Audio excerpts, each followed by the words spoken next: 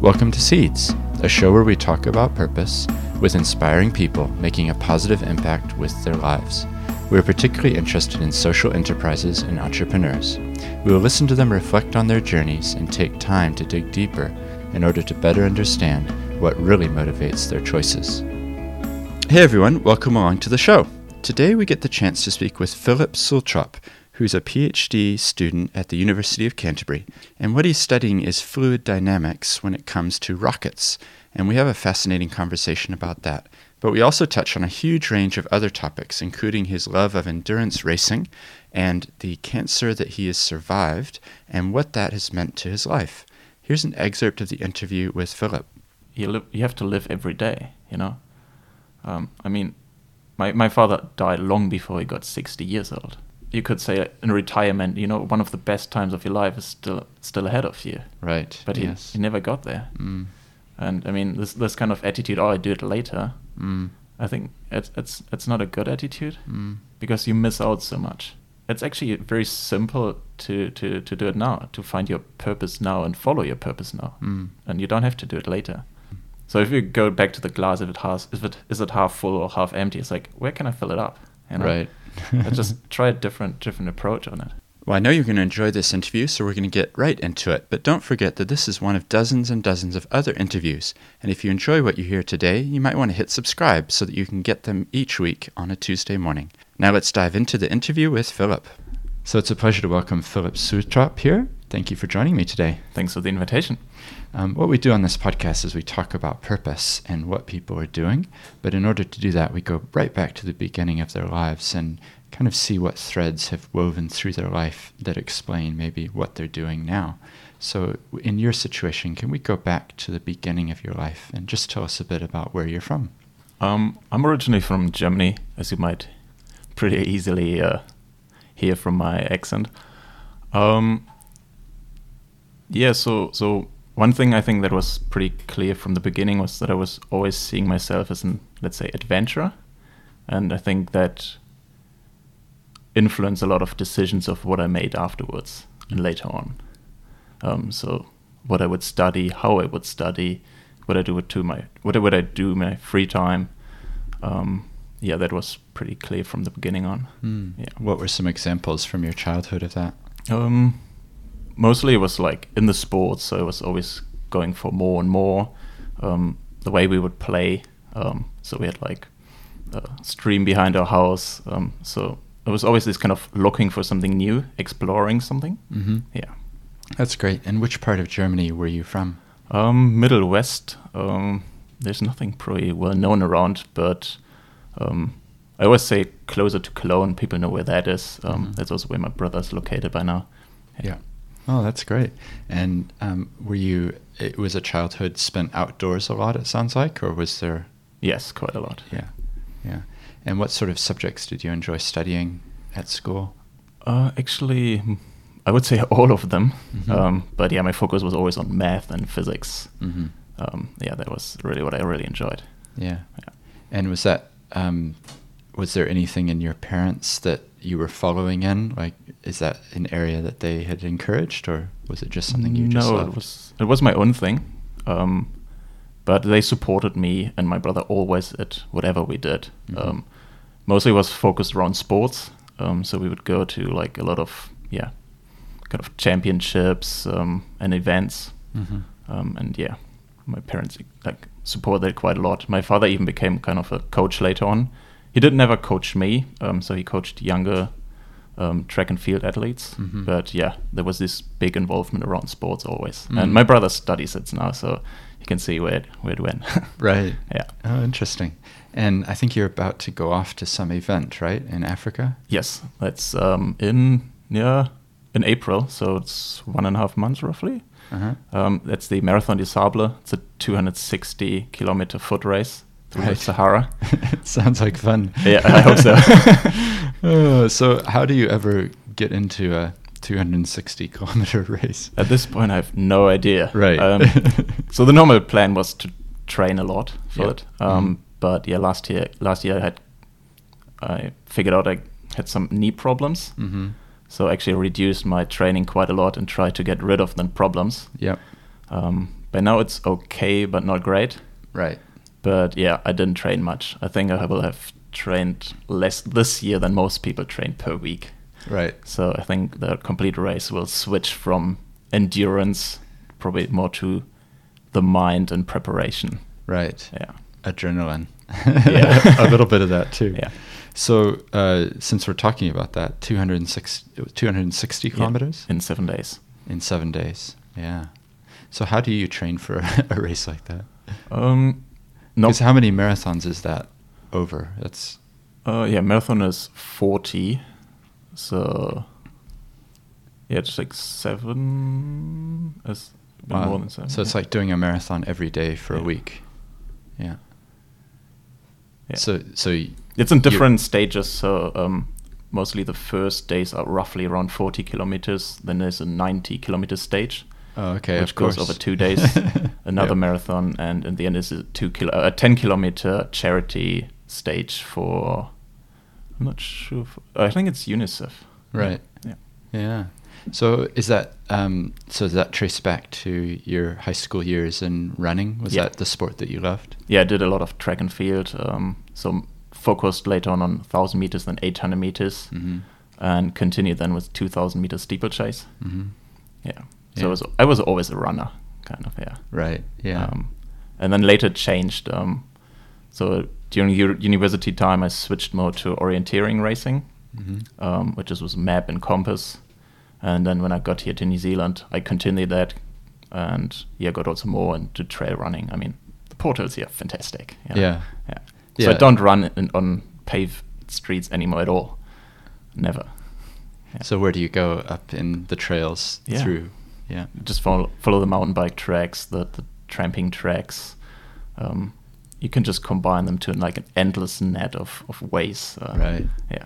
And you probably get to see views that no one else sees, right? Yeah, it's fantastic. Like, and it's so different. Like you run at night and it's just beautiful city. Everything is dark, just the lights. Or you have like great view up to the Alps, Kaikoura even. Yeah, I love it. Wow, that's great. So just to finish off on the race that you're coming up to do, like, how do you make the decision to do that, like a 260 kilometer race? Was that a friend said, let's do it together, or, like what led to that? I think once I found the race, actually, and knew about the race, it was more a decision of when to do it. I see. Yeah. And I think I had to sign up quite early. I signed up 1.5 years earlier because the race is pretty full pretty quickly. Right. It was an easy decision, to be honest. Yeah. I didn't have to think about it very long. Oh, that's good. Yeah, good for you. Yeah. I don't think I'm going to be doing it anytime soon. And when you're racing there, like, what sort of conditions will there be? Is it a hot place, or is it kind of in the mountains? Or it's pretty hot over the day. Gets cold at night. I think the biggest challenge is definitely the heat, or the two biggest challenges are the heat and the sand. So a lot of problems for every runner actually come from sand in the shoes. I see. So blisters. I think most people actually who don't finish the race, they don't finish because of they either have blisters and they just can't run anymore. Yes. Or their mindset also, like because of the heat, because of the conditions. I think it's rarely really endurance that stops you from finishing. Yeah, there's some physical thing that maybe happens and be hard to finish. Yeah, and the other one is definitely your mindset. Like, can you do it or not? Because there can be some tough conditions. Like some people have blisters; they're as big as a hand. Yeah, it's just really tough from there on. Right. And the way you prepare for it just defines your chances of finishing. Yeah. Or finishing and having fun. I mean, that was my idea. Right. I never went there to say like, oh, I did this tough race, or I participated in a tough race. I want to go to this race and have fun and enjoy it. Yeah. I think otherwise there's no point in it. Yeah. Well, true. Have you considered doing like the ultra marathons where you keep going like all through the night as well? I did, but I think due to my current knee conditions, I have to shift that idea a bit. Yeah. It's just I had one of those friends of ours did one of those, and he was basically falling asleep as he ran, kind of running off the road, because he'd been going for like some crazy crazy long time. Yeah, I've done 24-hour races, Okay. but I think that's still kind of in the time frame where it's totally fine. Yeah.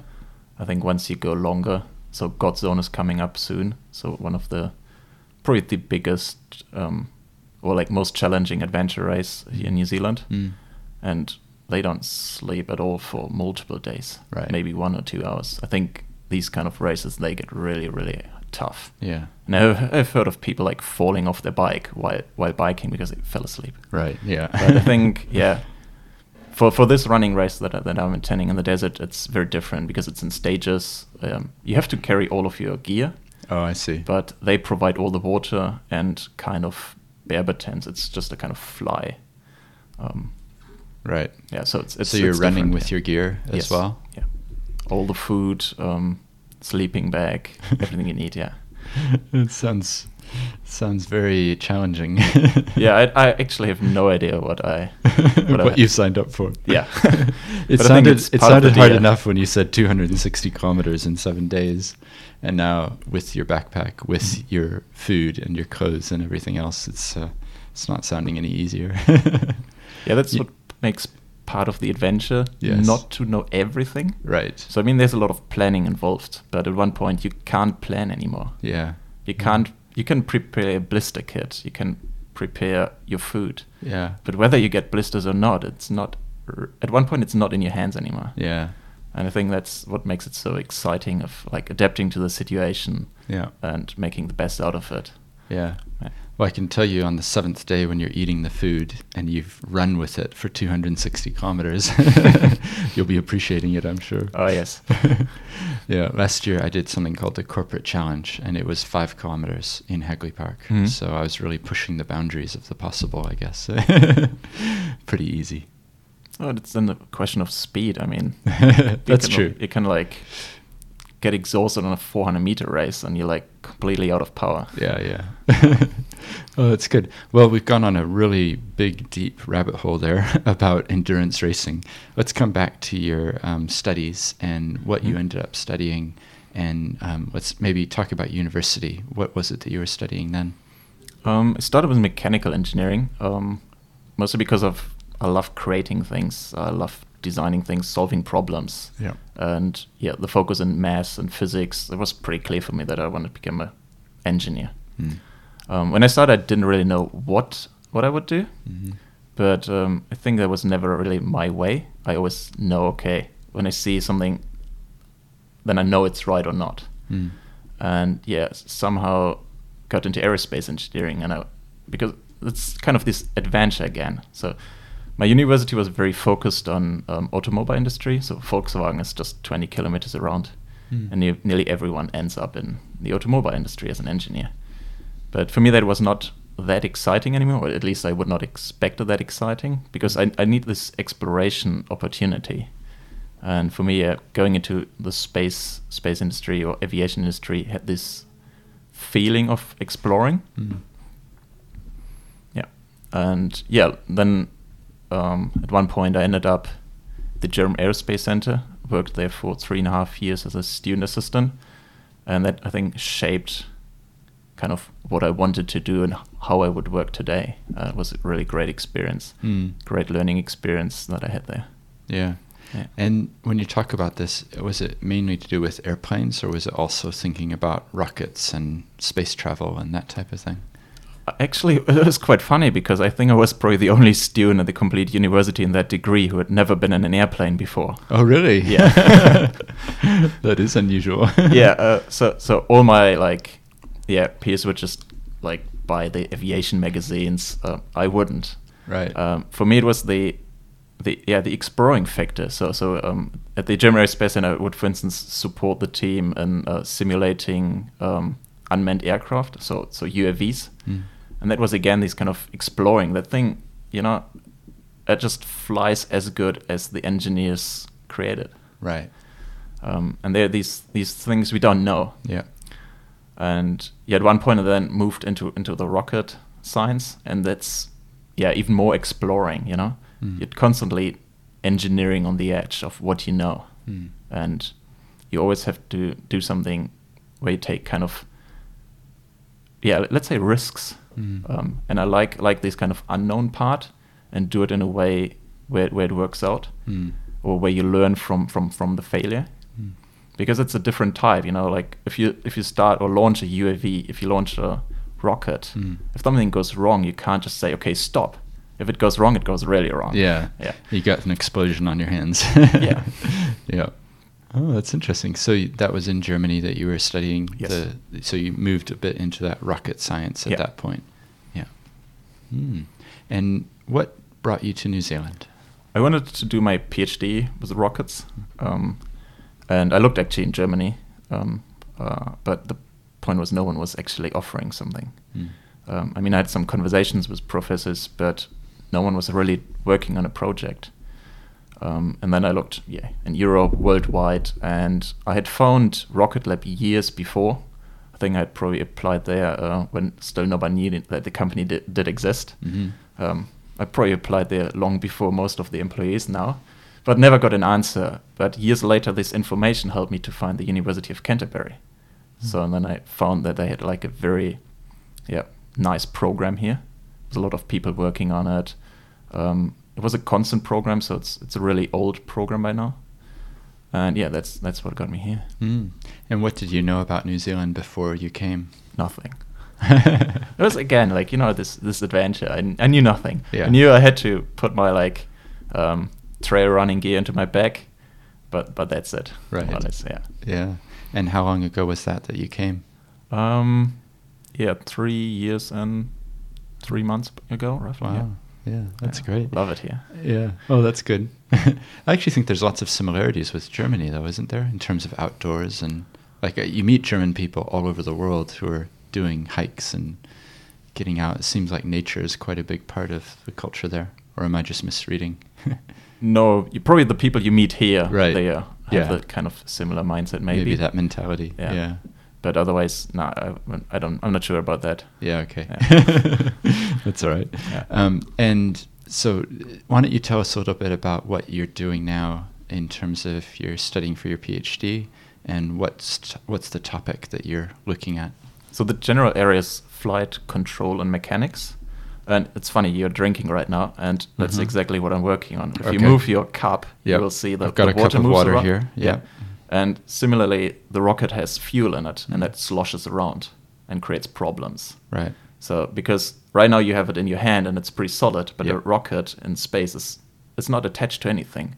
So the sloshing of the fuel creates kind of motions in the rockets, and sometimes it can get unstable. And NASA, for instance, and I think even SpaceX, they've lost pretty expensive rockets due to what's called fuel sloshing. And that's what I'm working on with a very different approach. So the standard approach, I always compared also with a cup of coffee, is to put a lid on the cup. Right. But now imagine these, like going to like Starbucks, a coffee, and they say like, oh, do you want to have a lid on your coffee to go? And you say like, yes. And they say, okay, that makes $2. Right. It's a different dimension in terms of costs, efficiency. So I tried to solve that with a mathematical way by measuring something and predicting what the slosh is doing. So it's kind of, the idea is to do the right movements at the right time. And then try somehow compensate for what you know is going to happen. It's going to slosh this way, so we're going to move this way. Exactly. Right. And how's it going? Pretty good so far. So I had some very successful wind tunnel tests. Right now, just converting kind of the results, the modeling, into a flight version. So something that's, because in the wind tunnel, the flight speed doesn't change, but the complete methodology worked really, really well. And then do you need to take that out and test it in a rocket itself and see how it's going to work? Or? Yeah. So in our group, we have smaller rockets, and we just test all the algorithms on these small rockets. And our algorithms are really easy scalable. So it doesn't really matter in the end how big that rocket is. It's still the same model. Oh, okay. Yeah. So even if you test on a rocket that's this big, quite small, it's the same for there's no difference in the scalability. I mean, there will be some effects, but the main model is the same. Doesn't change. Yeah. And this research that you're doing, has that been involved at all with Rocket Lab and what they're doing? It's kind of in cooperation with Rocket Lab, so they will get all of my results. Mm-hmm. But I haven't been actually there yet. Yeah. I hope that I'm maybe going there in the next 1 or 2 months for Mhm. the end of my PhD. But yeah, up to now I had no really direct involvement with Rocket Lab. Yeah. But yeah, otherwise the support came from there, in terms of financial support, also contacting some of the people. Yeah. Yeah. Yeah. Oh, great. So you'll finish it up pretty soon, and then you'll I go hope for so. your. You never know.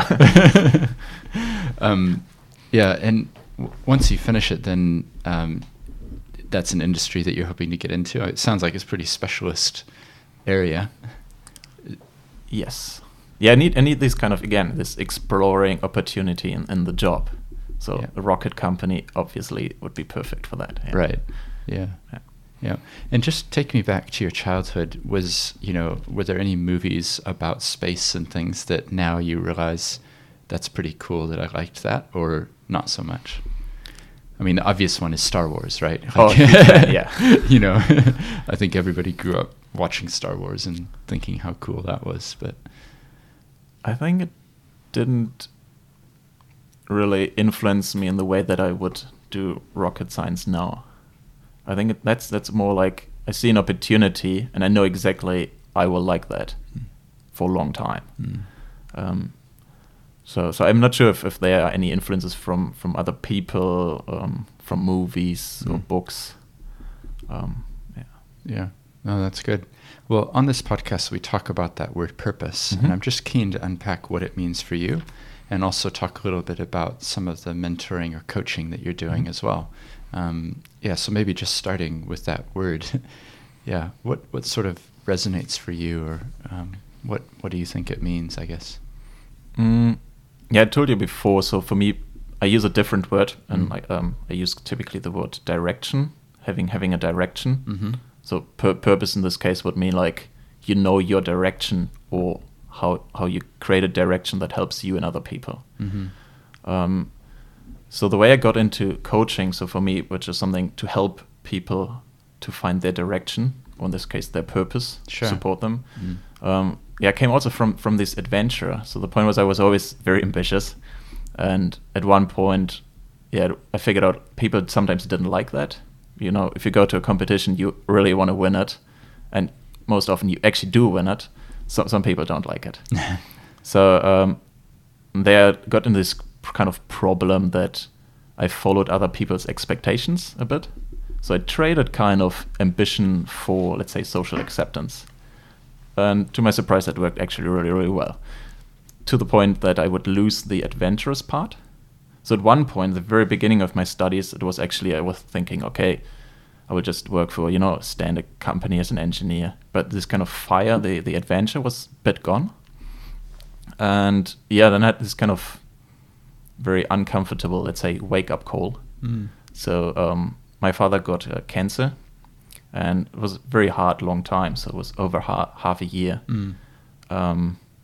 And 1 month after he died from cancer, I got then cancer. Oh. So it was on my 23rd birthday where I diagnosed myself with cancer. It was like, hey, happy birthday.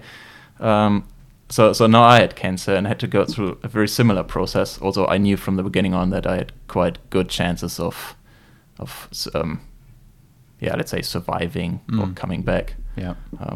You know that you have good chances when like your doctor says like the chance of like surviving is 999%. That's when like your chances are good, and this guy has no idea about math. Yeah. Yeah. So in this time I had a lot of different questions. Some people always say like as long as you don't ask different questions, you don't get different answers. And I asked a lot of different questions in that time. Right. And I think I got a little bit back to where it started, the adventure. So one thing, for instance, was while I couldn't really move, so I would leave the bed, and after 5 meters I would nearly crash out of exhaustion. I watched a lot of TV, and I watched a lot of documentaries about China, the Silk Route. I thought like, why don't I do this? So a year later I would go to Nepal to study there for 3 months Buddhism. Mm-hmm. just out of interest. I'm not a Buddhist. I like the philosophy, but I studied it for 3 months. And it was a great time. And I realized like, hey, like going back to adventure is so easy and simple. It's like so simple to actually follow your own ideas, so your purpose. And so I worked more and more on that. And at one point I made the decision, because I like to also speak with people about it, to become a coach. That's great. So just take us back a bit more to your 23rd birthday. How do you cope with that news? Your father's just passed away and you get that news. To be honest, it was inconvenient. Just inconvenient. What do you mean? In the sense the doctor was so confident that you'd make it through? No, even before I had met a doctor, I knew it would be inconvenient. I see. But I think I was never in a, let's say, bad mood. So one of the things I'd learned from my father, which was pretty impressive, and I have no idea how he did it, was that he never really complained about anything during that time. So one of the problems was he couldn't eat, for instance, because it was part of the problem. So he would live kind of, let's say, like liquid food via an infusion for months. And he never complained about it, really. At least I didn't hear him complaining any time about it. And I think that had shaped me a bit in the way I handled it. So it was kind of inconvenient. I couldn't do something. There was another race I had just signed up for. It was coming like 2 months later, and it's like, okay, this is not going to happen. Right. And it's like, okay, you can't change this, so don't complain about it. I mean, work on the things you have in your hands and don't complain about the rest, because it just doesn't help at all. I think it was an important thing I actually learned from that, or at least improved, let's say. It's about the attitude, isn't it? Yeah, because it's that classic, is the glass half full or half empty sort of thing, like what's your attitude going to be? My great-grandfather, when he was in his 60s, went blind, and the saying, or the tradition within our family that all his grandkids knew, was the exact same thing that you're saying, that he never complained.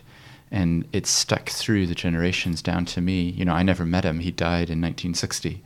But still, there's this tradition in our family that this guy, who was an amazing person, and the story goes that he was able to, I guess, get on with it and never complained about what life had dealt to him. I'm not sure how I would cope, to be honest. If I lost my sight, it's a pretty important thing. But I'd like to think that I would have a correct attitude, or try to have a good attitude. It's hard to talk theoretically, but it sounds like you went through it. So that's why I'm curious, just to tease it out from you, And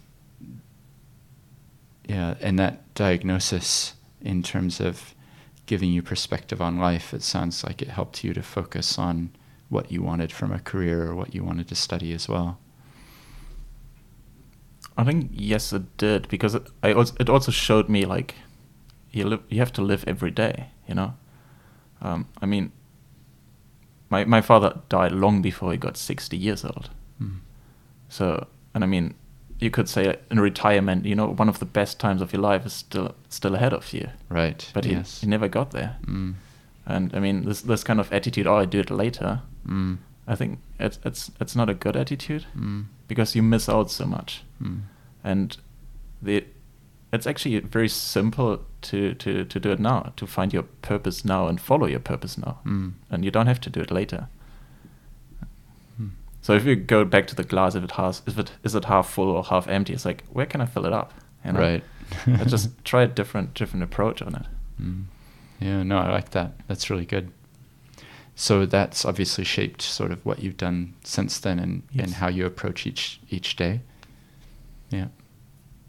And how else did it affect you?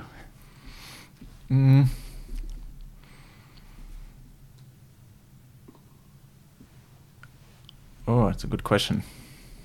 I think most of the things I learned from it, or I think they are really hard to catch sometimes. I mean, the interesting point was, for instance, when I got cancer, they told me, okay, you don't need a chemotherapy, we just have an operation and you're fine, most likely. So did the operation, blood like the Bud Light values look good. I think 3 months later I was running German orienteering championships in the universities. I did really, really bad. I even didn't expect to be good, but I knew I was back. And like a week later, next blood test says like it's back. So I had to go through the process again, another operation, chemotherapy. But I knew it's like, okay, this is the second time inconvenient now, but at one point it will be over. And I think as long as you have also support from other people, I got huge support from my family, from my friends. It is all doable, and something that just you have to just sit it out. I mean, last year actually, one of my friends also got cancer. He's also back now. It was actually pretty hard for me to see him like laying in the same hospital in the same kind of department where I had been. But I think I could see in his attitude that he was doing really well, and I think it was clear he would just come back. Sometimes you can just also see it in people. I mean, also it's of course also depending on like what your doctor says, how bad it actually is. But the rest is attitude, I think. And that attitude of your father, where do you think he got that from? I actually don't know. Is it like if you trace back earlier, like before he had that news, is that the type of person he was, or did it come out when he was faced with this really difficult situation? I'm not sure, because you're not prepared for that kind of stuff, you don't expect it, and you don't have a plan early on where it's like, oh, just in case, it happens, here's how you could behave. Yeah.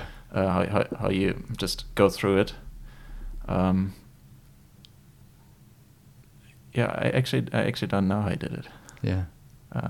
But it definitely impressed me, and I think it kind of helped me going through it, because I had seen actually someone going through it. I mean, it ended really badly in this case. I mean, my father did not survive it, but kind of his attitude and how to handle that definitely kind of survived in me, because I tried, not really tried to do the same, but I knew I would try to handle it the same way. Not to complain about it. I also never had really any fears about it, because what to be afraid of, Either it's bad, then it's bad, or it's good, then it's good. So just go for the good. You can't really handle the rest anyway. Yeah, there's some things you can control and others you can't, right? Yeah, exactly. So, and how do you remind yourself of that attitude that you found at that point in terms of living each day? Because what I find is that there are those, I guess, mountaintop experiences where something, you get a new vision for, wow, look at the dawn breaking, like it's something transforming, but then you come back down into the valley and it's kind of a trudge day by day. Is there anything that you do or ways to remember to keep that adventure being important front of mind? Starting coaching was actually part of that decision of keep on going. Because one thing I learned was doing it is simple. It's not necessarily easy, but it's definitely simple. So, and at one point I made the decision, hey, I could also do this, let's say, professionally, help other people through similar processes.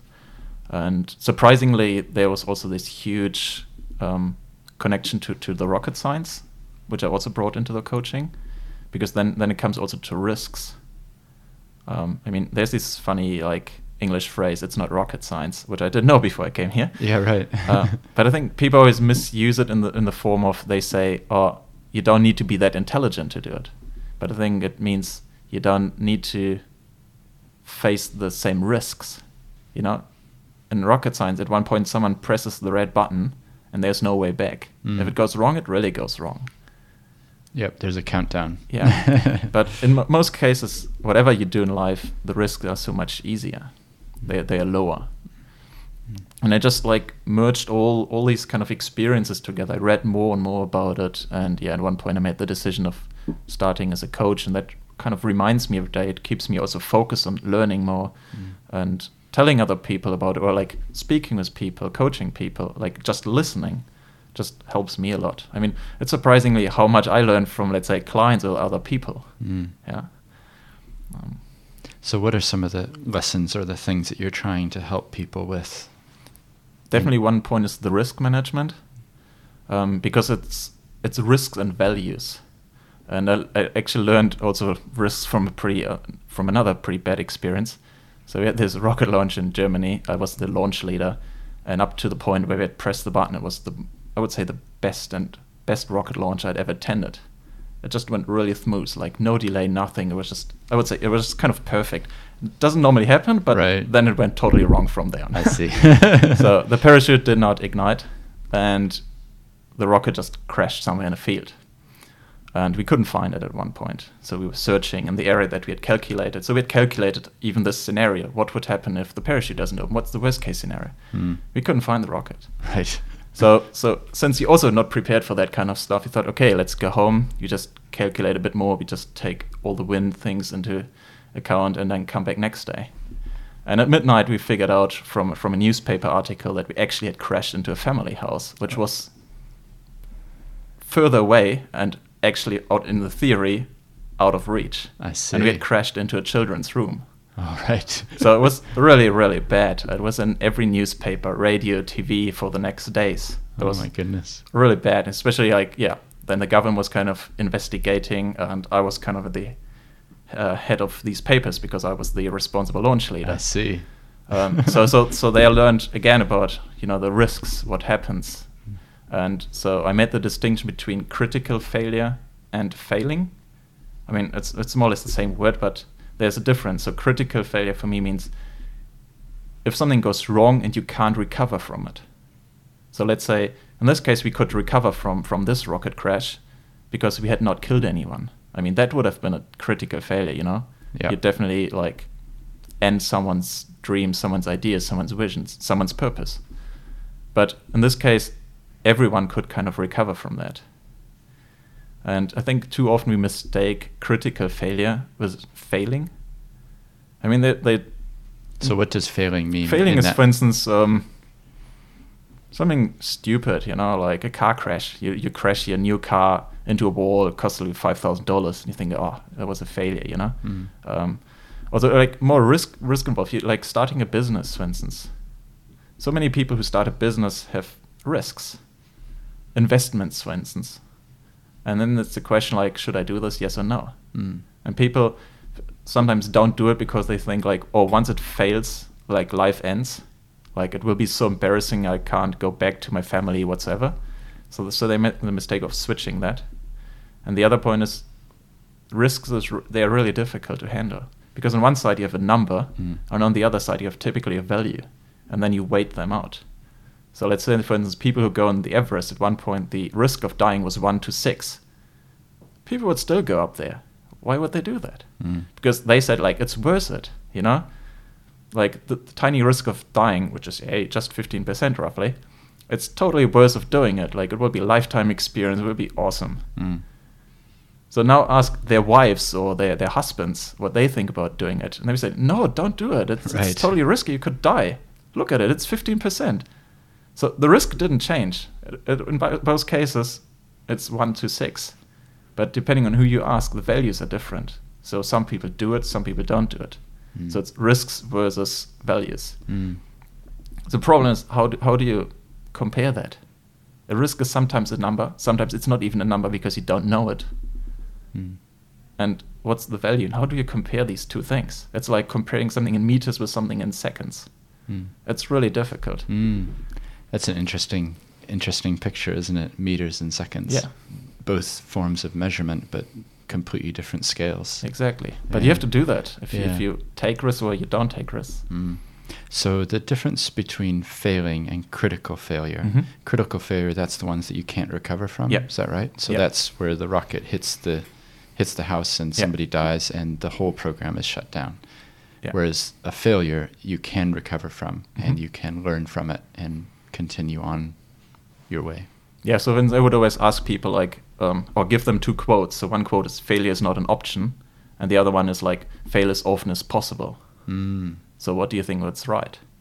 So if you put that in perspective of who said it, The one is from Gene Kranz, so the space flight, like the most important NASA flight director of all times. So he did everything from landing on the moon up to people dying. And that was connected. Failure is not an option in terms of we won't let people die on this mission. Because that's definitely not an option. They can't recover from that. Right. So the other quote is, I don't know how many million people have said that by now. That's people who can recover. Sports athletes, for instance. Michael Jordan, he said like, do you know how many like shots I missed and yeah, how many game winners I missed? Yeah. Right. I think I read that quote. I love basketball, so I think you're right. Yeah. And but he was one of the greatest athletes of all time, and he took the risk. He took the risk of taking a winning or losing shots seconds before the game finished. And he said like, okay, I take the responsibility here, but I want to win, and I want to win with a team here. So, and I think I'm confident that I can do this, so I do it. That's good. So in a way, it comes back to that attitude, doesn't it? Yeah. Sort of how you're approaching life. But you could also in this case say you can't take risks without knowing your purpose, because your purpose is connected to the values. So if you start a business, for instance, an easy example, you need to know what's your purpose here, what's your value in this business.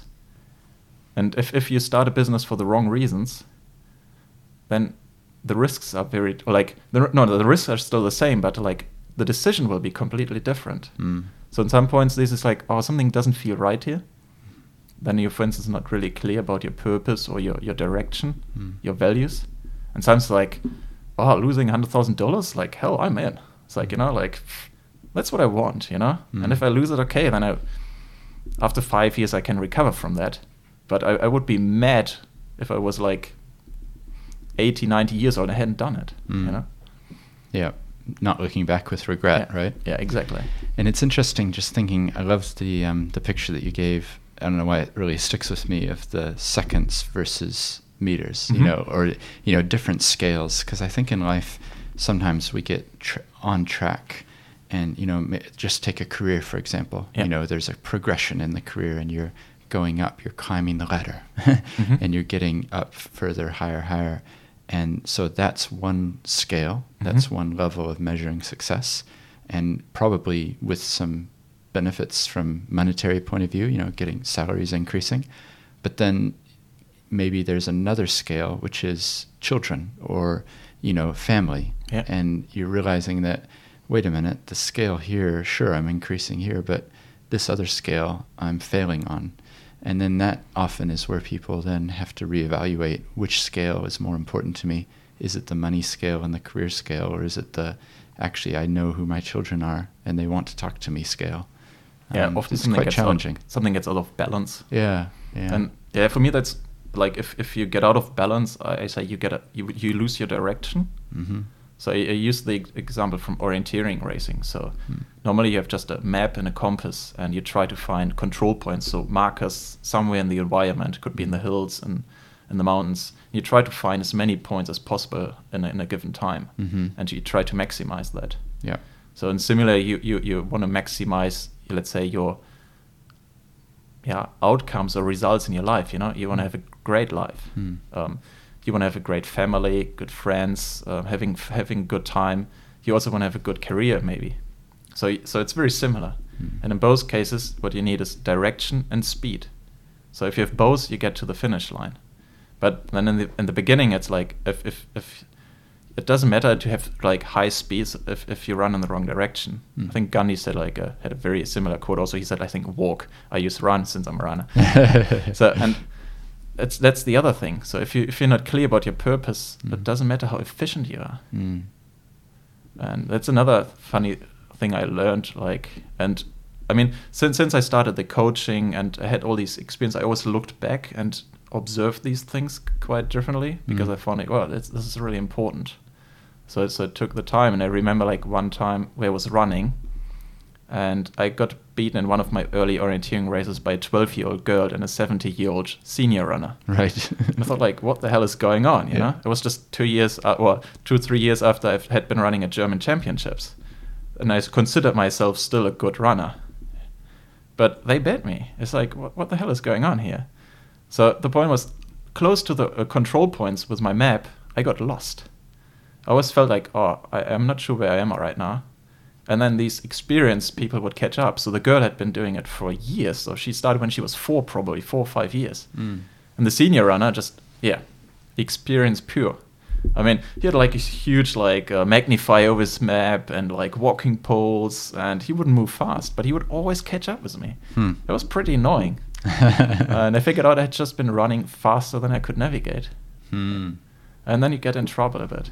Yeah. And it's maybe similar. So you go up on you set the money ladder, and you think, like, wow, this is pretty good, so I'm really fast, and then just miss out the other part. Yeah. That's good. Well, just taking that race analogy, since we talked a lot about running, you're running in an 800-meter race, and you've got the start, and then you're running, and then there's a defined finish. And I think one of the things that we're talking about is that direction that you're heading in. Yeah. You have to know what it is that you want to get when you get to the end of your race. What advice have you got for people about how they can find out what that end should be that they're aiming for? Because there are many options in life. How should people find out what the direction should be for them? I mean, first of all, ask yourself the questions. So the same as in navigation, even the same in a car. If you're in a new city and try to find something and you have no smartphone with you, no navigation computer, just ask yourself 3 questions. The first one is, where are you right now? You could also ask yourself, who are you right now? And the second question is, where do you want to go? Or who do you want to be? So this just gives you a point A and a point B. And that's the funny thing, because these questions or the answers are so unique to you that you can't find them in books. So all these self-help books don't work. Reading blog articles doesn't work. Advice from other people doesn't really work. So it's because you have to answer that, which is kind of part of the coaching, answering these questions. And you know the answers typically. You're sometimes just not aware of that. And then the third question is, how do you get as fast as possible, as most efficient from A to B? So in terms of if you're driving with a car, you want to have the fastest route. Or you say, okay, maybe I want to have the most scenic route, or the one that has less fuel consumption. But I mean, what's the point in driving if you don't even know where you want to go? Or if you know where you want to go, but you have no idea where you are actually right now, because that defines always your direction. So you have to ask yourself these 2 questions first. Where are you and where do you want to go? That's good. I like that, because it forces people to step back from their life and think about who they are. Yeah. And I think very often we're so caught up in the busyness of life. Yeah. You know, like I'm so busy. I've got things to do today, tomorrow, the next day, that we forget to actually analyze, well, what am I doing and why am I doing it? I think midlife crisis is probably, as an observation, is often this thing where people have gone in the wrong direction for too long. I think a good example where you can always see people getting out of that is there's a triathlon. So people suddenly start in their 40s, 50s with triathlon. Mostly people with a lot of money, so they can afford all this technical, the gear and all the toys you need, these expensive bikes. And they suddenly feel alive again. It's like, wow, there's this adventure again. Because they've been going in the wrong direction. They're waiting, hey, where's this adventure here? Where's me improving somewhere? And they suddenly I need a faster bike. I need to be better in the transition time. So they try to improve everything, and they get really fire in that. And they find something back. But they probably went in the wrong direction beforehand. Right. Too long. Yeah. Which comes back to our scales, doesn't it? How are you measuring your purpose or your direction using our different words? Yeah. Oh, that's really good. And you mentioned listening before, talking with clients or people. What role do you think listening plays in all of this? For me as a coach, listening is probably the most important, let's say, skill. Because if I want to help you, let's say, for instance, answer the question of where you are and where you want to go, I need to listen, because I can tell you that.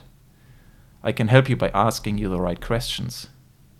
So I would say I'm a little bit more coach, If I tap you on your shoulder and say hey, where are you right now? And you just look on your map, you don't want me to give you the answer.